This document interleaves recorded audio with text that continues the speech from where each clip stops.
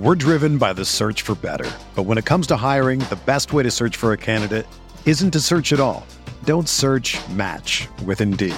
Indeed is your matching and hiring platform with over 350 million global monthly visitors, according to Indeed data, and a matching engine that helps you find quality candidates fast. Ditch the busy work. Use Indeed for scheduling, screening, and messaging so you can connect with candidates faster. Leveraging over 140 million qualifications and preferences every day, Indeed's matching engine is constantly learning from your preferences, so the more you use Indeed, the better it gets. Join more than 3.5 million businesses worldwide that use Indeed to hire great talent fast. And listeners of this show will get a $75 sponsored job credit to get your jobs more visibility at Indeed.com/Blue Wire. Just go to Indeed.com/Blue Wire right now and support our show by saying that you heard about Indeed on this podcast. That's Indeed.com/Blue Wire. Terms and conditions apply. Need to hire? You need Indeed. This podcast episode is brought to you by Coors Light. These days, everything is go, go, go. It's nonstop hustle all the time. Work, friends, family, expect you to be on 24/7. Well, sometimes you just need to reach for a Coors Light because it's made to chill. Coors Light is cold lagered, cold filtered, and cold packaged. It's as crisp and refreshing as the Colorado Rockies. It is literally made to chill. Coors Light is the one I choose when I need to unwind. So when you want to hit reset, reach for the beer that's made to chill. Get Coors Light in the new look delivered straight to your door with Drizzly or Instacart. Celebrate responsibly. Coors Brewing Company, Golden, Colorado. You knew the risks when you decided to drive drunk. There could be a crash. People could get hurt or killed. But that didn't stop you, did it? You knew you could get arrested. You could incur huge legal expenses, and you could possibly even lose your job. You were well aware of the consequences of driving drunk. But one thing's for sure.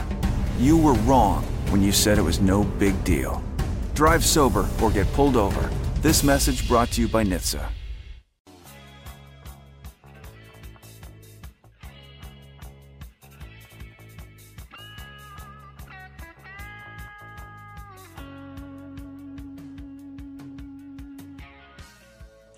KJ Podcast, one of my favorite Bay Area sports media personalities, John Middlecoff. Welcome to the program, my friend. How are you?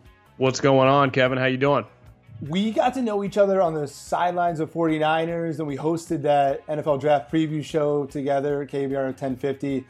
I have bad respect for what you're doing with your brand. We're going to get there. We're going to talk about the future of sports media in this podcast. We got to talk a little ball at the start. I normally talk 49ers, John. I think there's three storylines that heavily impact this team this season. Let's just start with the first one. Can Jimmy Garoppolo meet expectations? I think the expectations are crazy, and you and I are people that put expectations on him by saying things on Twitter and creating stir and a frenzy that Kyle Shanahan and John Lynch don't love. Can he continue to play at the December level? And even if he does, I think he could play that level and this team goes 8-8. At the end of the season, do you think he met expectations, fell short, or exceeded them? Yeah, to me, it's just like the personnel around them. When you just look at it big picture, obviously they're not going to go undefeated. I mean, it's going to be hard for them, like you said, to probably win more, to go above 500. He could have, to me, like a borderline top 5 season as a quarterback, and them just because they're still so young. Who's their best wide receiver? Pierre Garçon coming off a major injury. The kid they just drafted in the second round. I mean, Marquise Goodwin goes down like every 3 games. Jerick McKinnon, I didn't really love at the price, but I'm going to give Kyle the benefit of the doubt, to work with a running back. And Matt Breida's going to play a lot. George Kittle, it's not like he's got Gronkowski and Odell Beckham and Antonio Brown around him.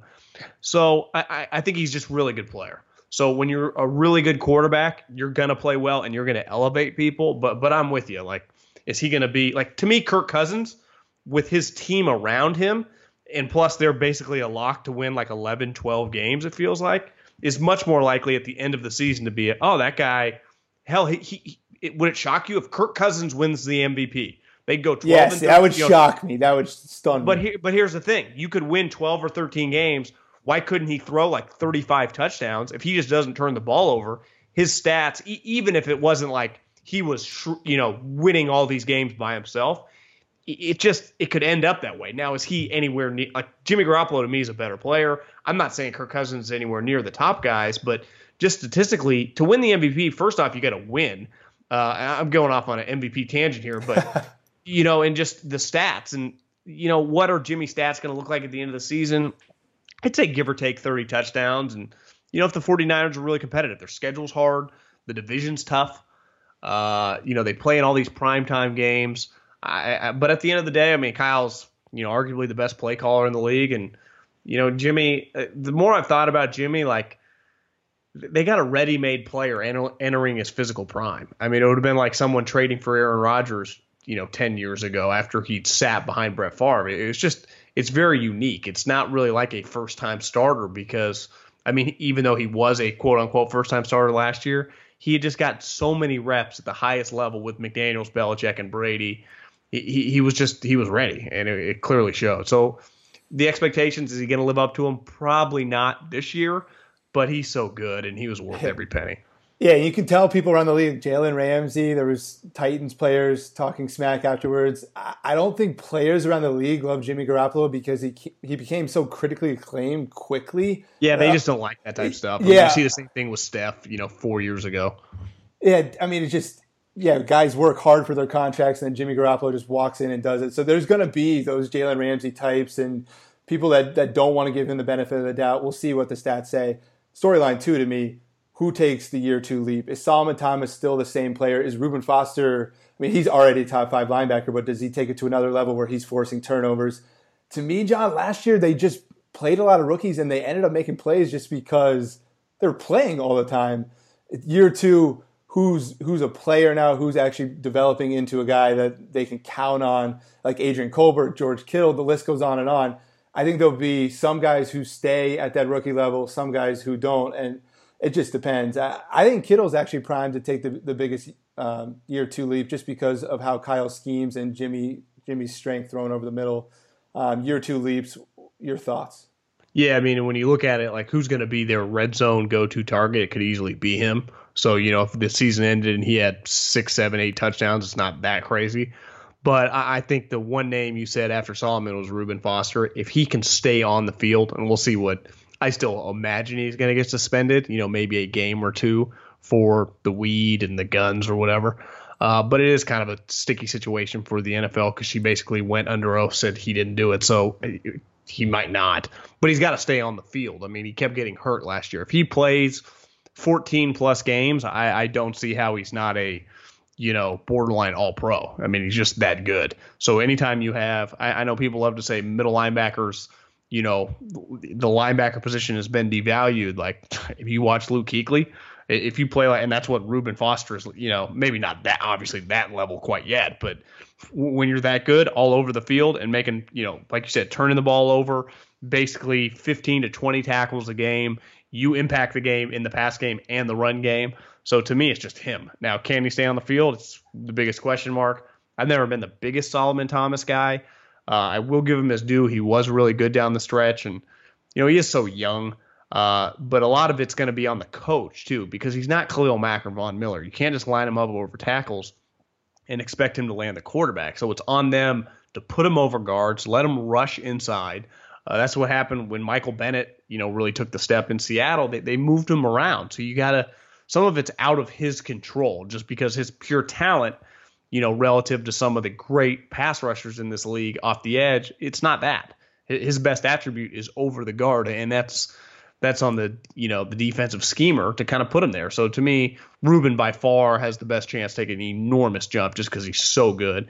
And then Solomon, his stats should just look a lot better. I mean, I think DeForest Buckner last year was a good example of a guy in year 2 that just became a Pro Bowl level player. And I don't know if Solomon Thomas is ever going to be like some great Pro Bowler, but he could be, a fringe Pro Bowl guy every year. 6 wins, 8, 9, 10. I mean, these contributions they get from the year 2 guys, I think that'll be key. But you mentioned it. I'm glad we have a X's and O's guru who's been in the film rooms with the Philadelphia Eagles, who understands everything. How is Robert Saleh going to manufacture a pass rush? Because I see these pieces on Jerry Atachu. People are writing about Cassius Marsh right now. there's nothing else to write about, and the quotes are good in the building on these people, and you have your hardcore fans that obviously trust John Lynch that, hey, they didn't address this problem, they didn't force it, but I really think this ends up impacting the win total, just how cornerback did last year, just how they had Dante Johnson on the field. They had the money. They could have done some things. So if Jimmy G plays well and they're losing shootouts and this is a problem, they didn't address it. So I wonder how you think Robert Saleh can get this. But my only question, though, Kevin, like, who would have been the pass rusher to pay for this year?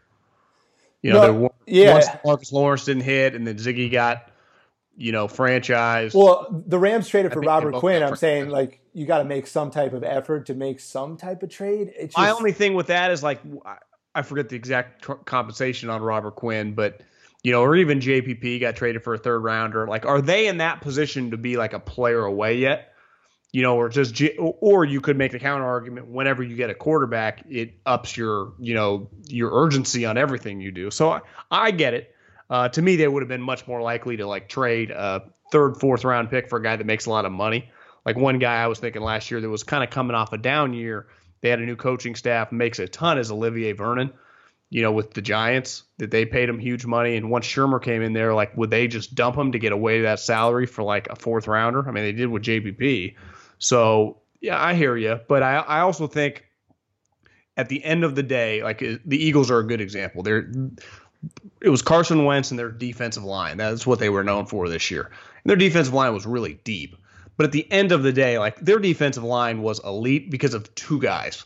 It was Fletcher Cox and Brandon Graham. Both those two guys are first rounders, high first rounders, like top 15 picks. Like, same thing with the Niners. Now, their defense is the line is not going to be as deep as the Eagles, but, like, they can take a huge step if DeForest Buckner and Solomon Thomas, they're two basically top 8 picks, right? Because DeForest was pick 7 or 8, and Solomon was pick 3. Like, those guys got to be Brandon Graham and Fletcher Cox, and then the other guys start then Chris Long, whoever, Jeremy Atachu, those guys start looking a little better. You have to have your blue chippers, play basically out of their ass and be what you drafted them that high to be. So if those guys take big steps, then to me, all the other guys around there, like, then Eric Armstead, who I'm not the biggest fan of, and I don't know why they picked up his fifth-year option, but if you tell me that DeForest Buckner's an all-pro and Solomon Thomas is a pro bowler, I'd be like, I bet Eric Armstead looks okay, because you got to just focus so much on those two guys.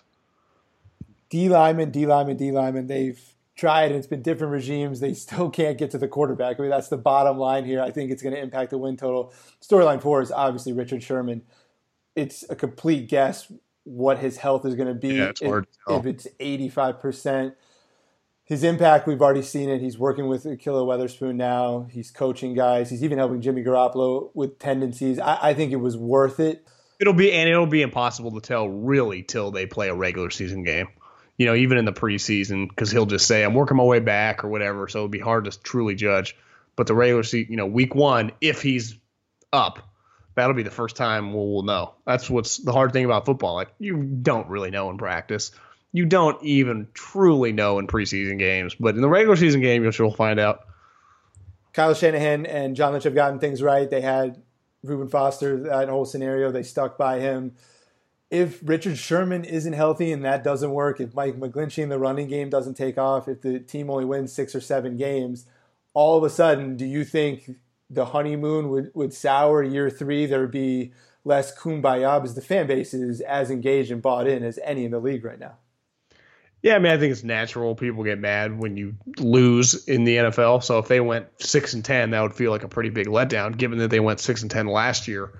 But I do think that if they went 8-8 and they look like they're really close, I think that'll be fine. Even 7-9, because to me, their roster just isn't that good. They got, obviously, Jimmy's good. And they got 3 or 4 other guys from Reuben to Solomon and DeForest and Kwaski. But that's to me about it. And we'll see about McGlinchey. Staley's old. Weston Richburg's, an upgrade, but he's not great. To me, relative to the rest of the NFC, I think we've gotten a little ahead of ourselves just thinking there's a lock playoff team. But Kyle might just be that good. To me, they got, at minimum, probably 5 years. Jets fired too many people. They're paying these guys too much money. I think the fan base saw the lowest of the lows with Tom Sula and then the joke that was Chip Kelly. they've kind of been tempered a little bit. They're not, expecting Harbaugh level winning, but I would say by year 3, the expectations, will be legitimate. I think they're there now, but I don't know how much substance there is to them. Who would you take out of the NFC if you had to pick today? I mean, there's so many talented quarterbacks. You're really high on the Vikings. Kirk Cousins could win the MVP. Look at the Rams, what they've done too. If you had to pick a team today to represent the AFC in the Super Bowl, who would you lean towards? Probably the Vikings. I'd say it'd be like a 3-horse race to me. Vikings, Eagles, and as long as Aaron Rodgers, I'm banking on him being healthy, that they'd be right in the mix. But what's crazy, like you could convince me like 3 or 4 other teams, Carolina could bounce back. I mean, bounce back. They were in the playoffs last year. The Saints are really good. You could convince me I'm not the biggest Dak Prescott guy, but as long as you got Zeke Elliott and if their defense is just solid, they're tough. It's just hard. And I didn't even mention the Rams. The Rams, on paper, the Rams are freaking awesome. And there'll be a surprise team. There always is. Like someone who no one expects, like the Giants, Redskins potentially. Well, exactly. Like even, I'll give you another one. I mean, this guy has a long resume of winning. It's Pete Carroll in Seattle. I think we're all counting them out, and I'm not expecting them to make the playoffs, but they do have a top 5 quarterback, and they do have a coach that has a long resume. Now, probably more than any other team that didn't fire their coach. They had so much coaching turnover, so you'd probably bet against it, but I'm not really in the business of betting against Russell Wilson. I wanted to spend the second half of this podcast kind of talking about sports media. You have just interesting takes all the time. You're doing your own thing. You have multiple podcasts. You're on the Colin Cowherd Podcast Network. Let's start there. How quickly do you think before podcasting networks become a serious threat to radio? There's $17 billion with radio advertising right now. There's only like $300 million with podcasting. Like it's clearly radio's winning this battle. How long though until consumers make the shift, advertisers make the shift in your mind, just surveying this landscape? I'd say 5 to 10 years until it even becomes a legitimate conversation. Because, like you said, I mean, $350 million you said $17 billion for radio. That's the number I have. Yeah, so it's enormous. But to me, the number you have to look at is the growth rate, and the growth rate in podcast wasn't like 300% just last year alone. I would imagine that number is going to double again this year, and it'll just keep happening. Where it really hit me is when you get a new car, or you just drive with someone that has a new car, the functionality of phones to the car, right? Because a lot of times where radio really makes their hay, let's use the Bay Area, for example, if you go on the Bay Bridge during drive time in the morning or in the afternoon, it's bumper to bumper, or the 680 or whatever. Same thing with Los Angeles. You're just stuck on the road. So radio's got you. You can't do anything else. You can try to do something else than Tesla. As we've seen, those self-driving cars, they crash. But in all seriousness, if you're driving something like a 2005 car, you're just stuck listening to whatever's on the radio, whether that's local radio or Sirius radio. Nowadays, you hop in a new car, it's immediately, you don't need a Tesla, just any new car connects immediately the Wi-Fi to your phone. So many people, whether it's Pandora, whether it's, like you said, the podcast network, the amount of people also that listen to I've just seen it through the podcast relative to radio, we have no clue. The way radio judges the way people listen is the most antiquated system probably in the history of America. For the Bay Area, again, as an example, there's like 20 meters out there. 20 people represent about 7 million people. And if you get a couple of them to listen to your station, you get big ratings. Well, so you're telling me that, to me, that sample size is so tiny. If I get 50,000 people listen to my podcast, I can get the analytics, who they are, where they're listening, how long they listen, what segments they listen to. And again, this just speaks to the power of technology, that you just have so much more information. And this, to me, whereas the advertisement, and I'm seeing it right now still on my podcast, just how it's only going to slowly change, because I can give them tangible numbers of how long people are listening. In radio, you can't. You can guesstimate, and back in the day, people just believed it. Now they know it's not really true. You got no clue how many people are listening. Radio is in an uphill climb. We both used to work in radio.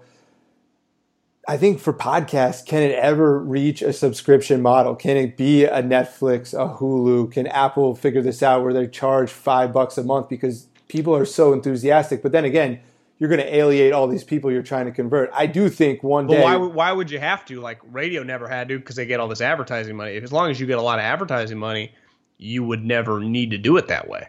Yeah, but I'm just saying it's a new school model with, what Netflix has $60 billion in content creation, something crazy. It's just, you're able to scale it more. I don't know. It's just, Apple is so weird how they control the podcasting, but it doesn't seem like they're like super involved in growing it.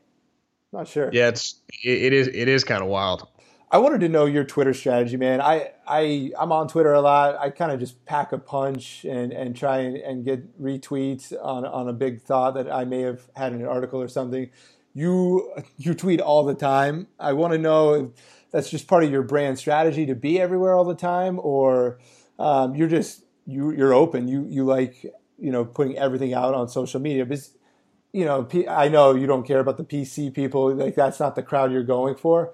But I just think it's interesting how, dude, I'm scared to put all my thoughts out there and alienate people. You do it your way. I just admire that and want to see your strategy. Yeah, it's probably a reflection of, I need more of a life.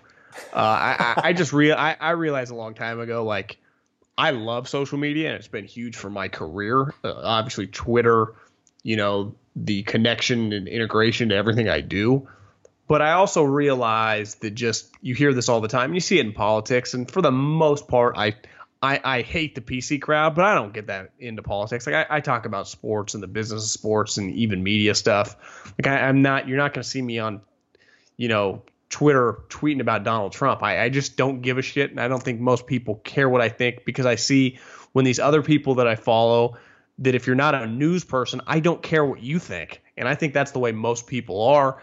I also think that people appreciate, and just because I'm naturally like it, I've never really given a fuck. And can I swear on your podcast? Oh, definitely, of course.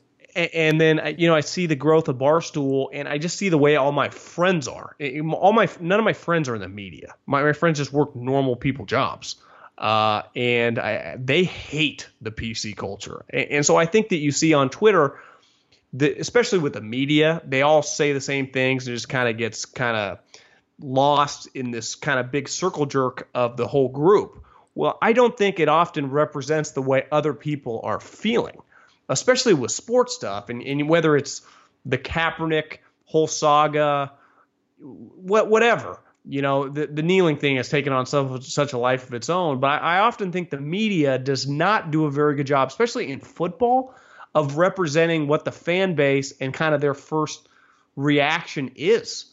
And I think the media has somewhat exposed themselves, like politically. I'm very open with where I stand. I'm pretty fiscally conservative and socially, like most young people, I could not care less about anything you do. Most people, even in the Bay Area, especially young, successful people, I find they kind of think like me. And I just think I kind of just try to speak for them because they're not, it doesn't feel like they're represented on Twitter, at least the people I follow on social media that are just so extreme. Like, most people aren't that extreme, and most people don't get as worked up as you think everything is on Twitter. So that's where I've kind of realized, like, it just doesn't matter. So if I think something or see something, especially regarding the sports, I just say it. Because at the end of the day, if people freak out or whatever, I don't care. Like yesterday, there was the Washington State guy that committed suicide. Was it last year? It was just horrific, terrible. There was an article that I haven't even read the article yet, but it kind of became a life of itself on my Twitter account that CTE killed this guy. And he had, early signs of CTE. And my question is first off, he's a quarterback, so he doesn't get hit at all during the practice. He wasn't even a starter really till this year, unless he played like middle linebackers in youth football. Like, how did he really develop CTE, at 21 years old? And you just look at the history of America.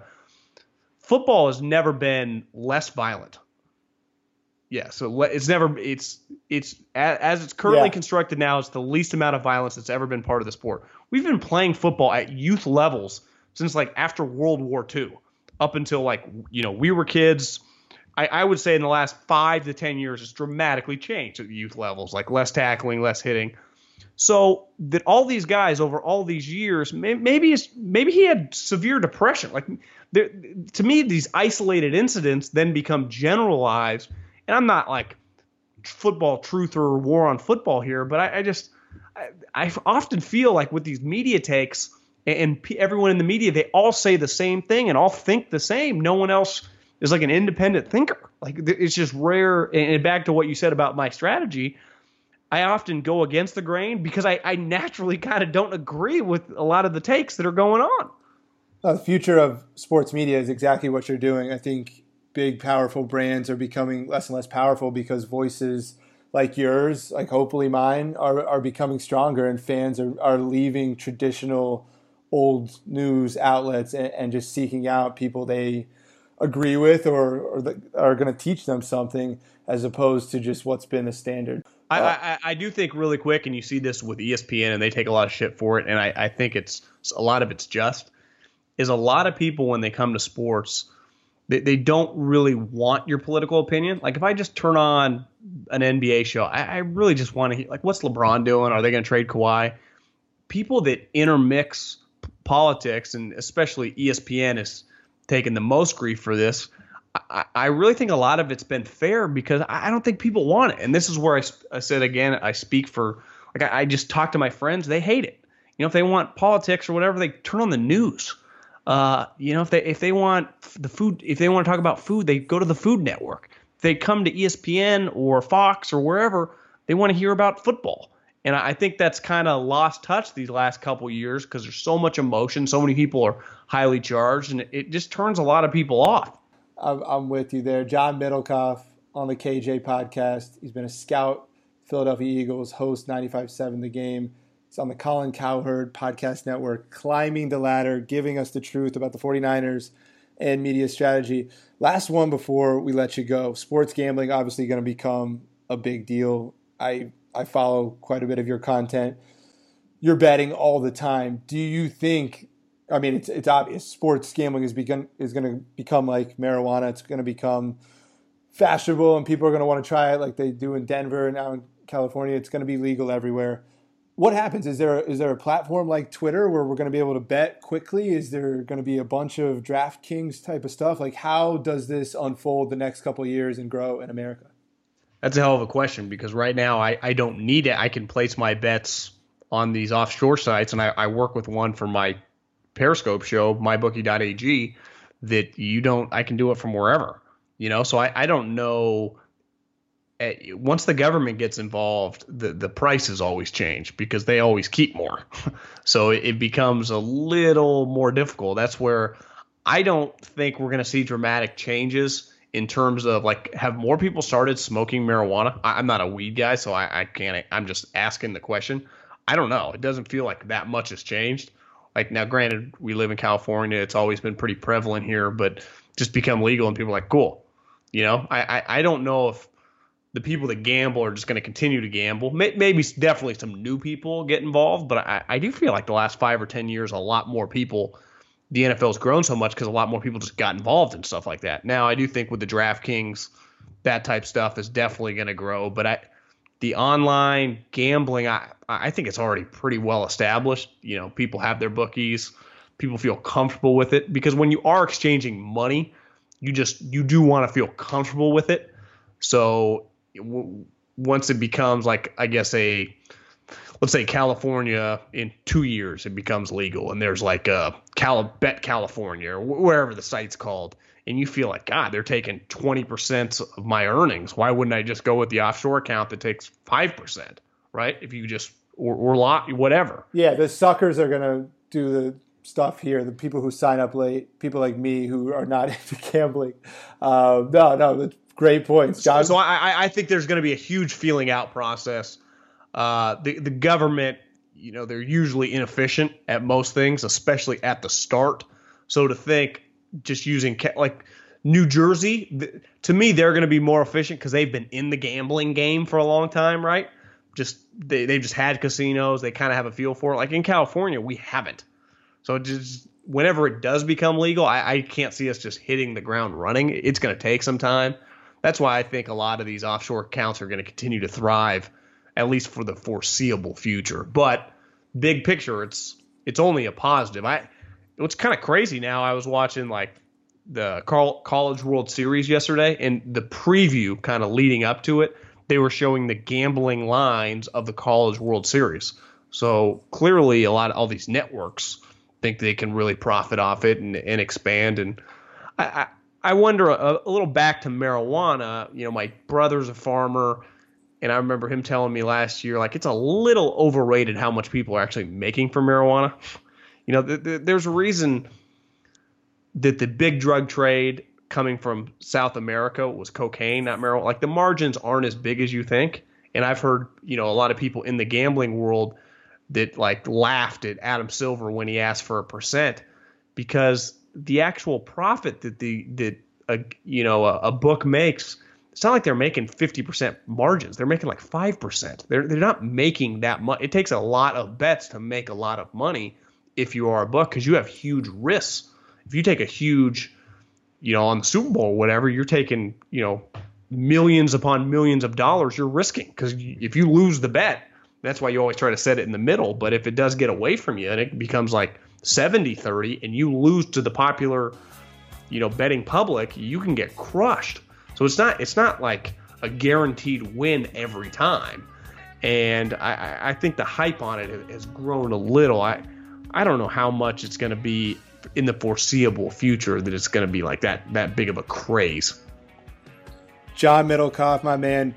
We'll have to catch up again sometime soon. Great insights on Jimmy G, Kyle Shanahan, the Niners, sports media, sports gambling. Always appreciate your time, bro. Thanks, man. Appreciate it. Have a good one.